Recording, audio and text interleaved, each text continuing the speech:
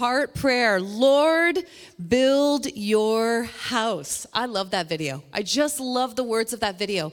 And as much as we're saying, God, build your house, as we're regathering and building the church and the big church, watching what God wants to do with the big church in the global commission to see lives come to know him. God is speaking today. I want to bring a message about building his house here, which is the foundation that we're going to take it to this heart space of saying, God, build your house here in my heart and my life. And last week we looked at the question, why do we need saving? What is wrong with the world today and how do we fix it? Why are we lost and why do we need a savior? Well, here's a positional wrestle that many of us have with the gospel. It's very clear and very straightforward. There are two kingdoms only. The kingdom where we belong to God or the kingdom where we belong to Satan. That's the truth. There's only two kingdoms. But we work to create a third kingdom, a neutral space. Now, there's a helpful truth, even when worldviews are presented to us, which essentially is that third kingdom, that neutral space. Not one worldview is the gospel that Jesus lived and taught. Not one of them deal with position. So let me explain. The problem with different worldviews is this. They do not hold the power and are not worthy to move us from the position of being lost to being found. They can, however, move us from doing bad to better things. They can move us from being ignorant to more informed. We're in a society where information is everywhere. They can even move us from thinking of ourselves less and thinking more of others. But none of them can positionally transform us from sin to righteousness, from bound to free, from slave to sonship, from dead to alive, from lost to found. And that is why the Bible tells us over and over the possible length in the scriptures it brings to us to show us the glimpse of God, that he is fully trustworthy, fully sinless, exclusively capable, and exclusively worthy to be our master, king, and father forever worth serving. For God is love. Say that this morning. God is love. And you can write that on the chat. He loves us and he is with us. And as I was praying about this message from going from lost to being found, I was just asking God, what would be the message today to bring? And I really felt in my spirit that God wanted to bring a message of comfort. He wanted to bring a message of comfort and peace and encouragement to your spirits today. In a world where we are filled and we see so much chaos, division, confusion, weariness, uncertainty, upheaval, we are so very lost. We are lost. We need to move positionally in this heart space to be truly found. To be truly found, we must be found in the love of God. The greatest foundation for transformation is in and through the love of God. We hear that God loves us, but do we believe it? We hear it, we say it, but do we believe it? To be found, we must experience, know, and believe the love of God. And from this place, transformation will continually take place. To know our position in this world and our purpose, we must be found knowing the presence of God. And that is why God's presence always comes before our position in God. And that is why even in the Build Your House series, we started with presence being the foundational stone. For God's presence always comes before our position in God. Now, the enemy works relentlessly and ruthlessly to switch this order. And it doesn't matter how many years you've been serving Jesus. This is a constant struggle. He works ruthlessly to switch this. He lies to us and tells us to work for our position to become worthy enough of God's presence and love. I'm going to say that again. He works ruthlessly and relentlessly and lies to us and tells us to work for our position to become worthy enough for God's presence and love. This is a twisted lie. God calls and invites us to fully come into his presence and to be found in him and to have a deep, deep revelation of his love for us. For his perfect love, his love is perfect, and his perfect love casts out all fear. Fear of rejection, fear of unworthiness, fear of not being good enough, fear of being seen for who we really are and not being loved, fear of being invaluable, insignificant, or unlovable, or a lost cause. Only from his love alone can we walk confidently and securely in our position. And what is our position? We are loved by God himself, chosen by God, and we are his, and we are known by him. Everything must be rooted and established first and foremost in the love of God. Ephesians 3:16-19 declares this profound truth about the power of God's love. So I'm going to read this morning. I pray that out of his glorious riches, he may strengthen you with power through his Spirit in your inner being, so that Christ may dwell in your hearts through faith. And I pray that you, being rooted and established in love, may have power together with all the Lord's holy people to grasp how wide and long and high and deep is the love of Christ, and to know this love that surpasses knowledge, that you may be filled to the measure of all the fullness of God. Knowing his love fills us to the measure of the fullness of God. What a powerful line in this scripture. Through the Holy Spirit, through the power of the Holy Spirit, we have the ability to grasp the immense love of God and to know this love, to be filled to the full measure of his love. This is beyond profound for our finite and limited minds to comprehend. The fullness of God is found in his love. The fullness of God is found in his love. The fullness of God is found in his love. God is love. God always loves. God chooses love time and time again. True love chooses. God is truth, and God has chosen you. From the beginning of Genesis and all through scriptures, we see the countless example of God reaching out to have man know and love him. And the gift of Jesus is the ultimate reflection of God's love. And we learn the scripture of John 3:16-17 early in our faith journey. But let's just take a step back and just reflect on the powerful words from the Word of God. For God so loved the world that he gave his one and only Son, that whoever believes in him shall not perish, but have eternal life. For God did not send his Son into the world to condemn the world, but that the world through him should be saved. Right from the beginning of time, God's desire was us to be known and loved by him, and that we would never be separated. There are too many moments in Scripture to recount and confirm this truth. But I'm just going to start today with a scripture in Genesis at the very beginning and a scripture in Revelation at the very end. In Genesis, God creates man. With his very breath, he breathes into him the breath of life. Everything else was created, but man received the breath of the living God to live. God walked with man in the cool of the day. He intimately made himself known and partnered with man right from the beginning, even bringing the animals to Adam to name. I've read this portion of scripture many times in Genesis 2:19, but I just want to read it today because I took a moment to just reflect on it. It says this: Now the Lord God had formed out of the ground all the wild animals and all the birds in the sky. He brought them to the man to see what he would name them.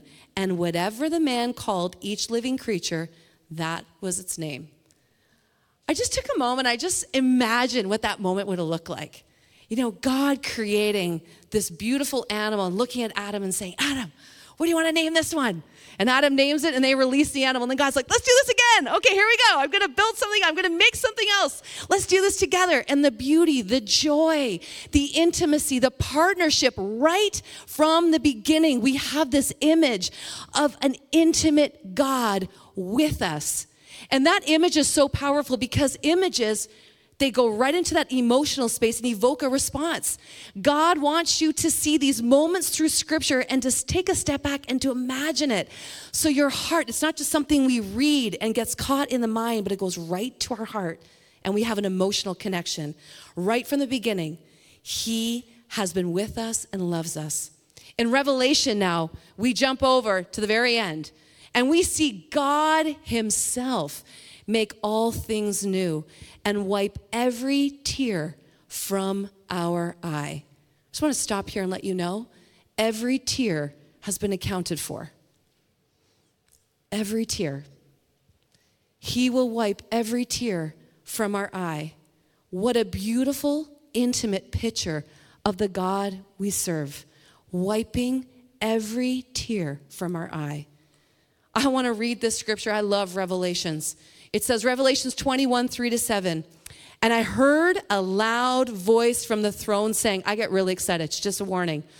Look, God's dwelling place is now among the people, and He will dwell with them. They will be His people, and God Himself will be with them, and He will be their God. He will wipe away every tear from their eyes. There will be no more death, no more mourning, no more crying or pain, for the old order of things has passed away. He who is seated on the throne, this is God, said, I am making everything new.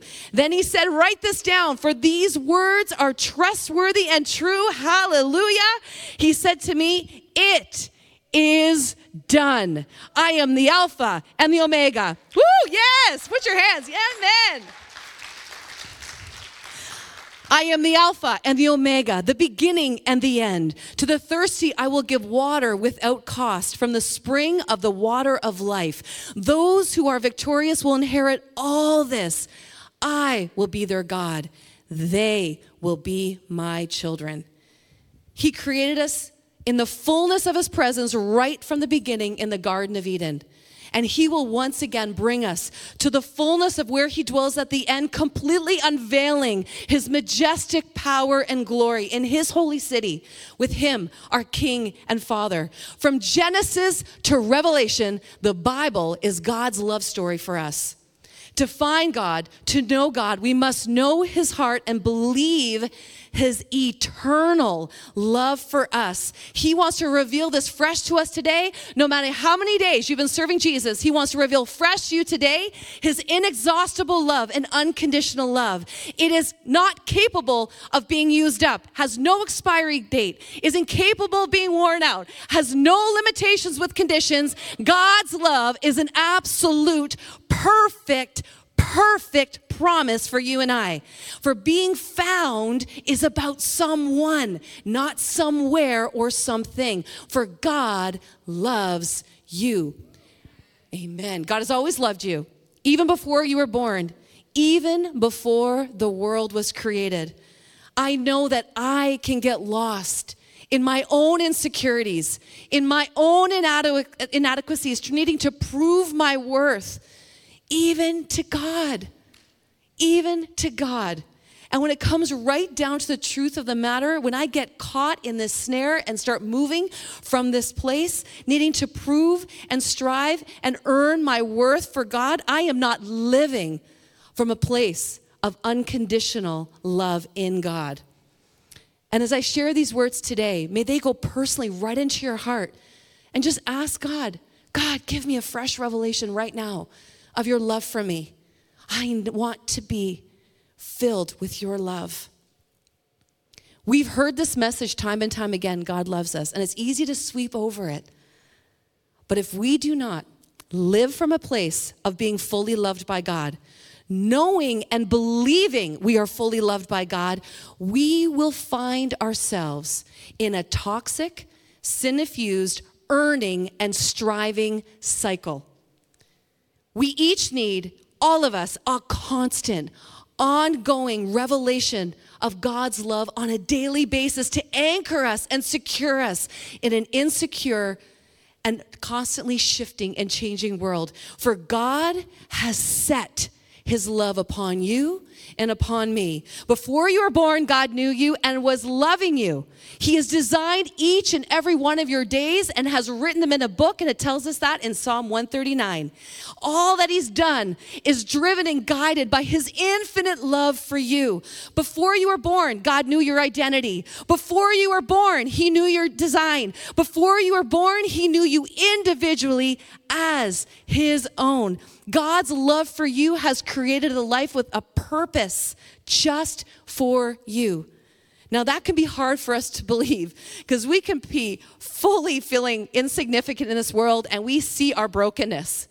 It's hard for our hearts and minds to wrap ourselves around this truth that such an awesome, mighty, infinite God that knows everyone and everything from the beginning of time to the end of time and beyond knows us, loves us, and sees us individually and uniquely. It's the truth. For God chose you. I want you to hear that today. God chose you. He knows the good, the bad, and the ugly, and he still chose you. He chose you when you were the furthest away from being worthy of this gift. It tells us this in Romans 5:8. God demonstrated his love for us in that while we were yet sinners, Christ died for us. He loved us and provided forgiveness while we were still sinners and far away from him and his heart. I feel in my heart today that some in this room, some watching online, may be really struggling at this point in this message because you've had difficulty forgiving yourself. It may be something that you're dealing with presently or something that's been in your past that you have deep shame and guilt over. Let me tell you, there is nothing you can do that God can't forgive you for. If you ask him, he will forgive you. On a daily basis, we come to him and ask for forgiveness. We constantly need his grace and for him to come into that space and renew us. But there is some of you here may be thinking, if only you knew. If only you knew what I've done. It's not even worthy. I'm not worthy of that kind of love. You are. God chose you and he has a message for you today. He wants you to forgive you. He wants you to accept his forgiveness because God is not the kind of God that says, I'll forgive it, but I'm not going to forget. No. It says that God removes our transgressions from us as far as the east is from the west. He removes it as well. He is faithful and just when we confess our sins to forgive us of all of our sins and to cleanse us from unrighteousness. Today, humble yourself, repent, confess, and ask God to forgive you, and he will. God forgives absolutely and completely. And if you cannot receive the gift of God's forgiveness and move through the process, there's a process of forgiving yourself. We are actually possibly saying, God, we have a higher standard of forgiveness than you. But God is saying, no, I have forgiven you. I have forgiven you. So allow God to walk you through the process and the freeing journey of being forgiven and found in his unconditional love. Because God loves us, he chose us and has created us to know him and be with him forever. So many have said that we have a God-shaped void in our heart that cannot be filled by anything else by God. And nothing in our flawed and broken world can bring fulfillment. And that is why I think we see such a hunger and a thirst and a craving in our world for meaning. As we look for some way to fill up that ache in that hole outside of God. And you know what? The enemy takes full advantage of this vulnerability. He makes us believe that our bank accounts will fill that void. Our own self-improvement will fill that void. Our comfort will fill the void. Relationships, having a family, that perfect job, the next season, our beauty, the gift goes on and on and on. The list just doesn't stop. And when these things don't fulfill us, we look to the next thing, then the next thing. And we can easily turn to other things to fulfill us instead of looking to God himself to be the only one to bring that place of fulfillment in our lives. And even really good things we can be looking through that are gifts from God, but it's not looking to him and his presence alone. And it will lead us to a gnawing loneliness, dissatisfaction, and pain. We can then begin to numb the pain and longing instead of surrendering the pain and the longing. We can even choose to numb our spirits and become sleepy, apathetic, lethargic towards the hunger for God's presence, being caught in the snare of pleasure and comfort in a world that will lead us there. And at some point, to a painful realization, we will be left wanting.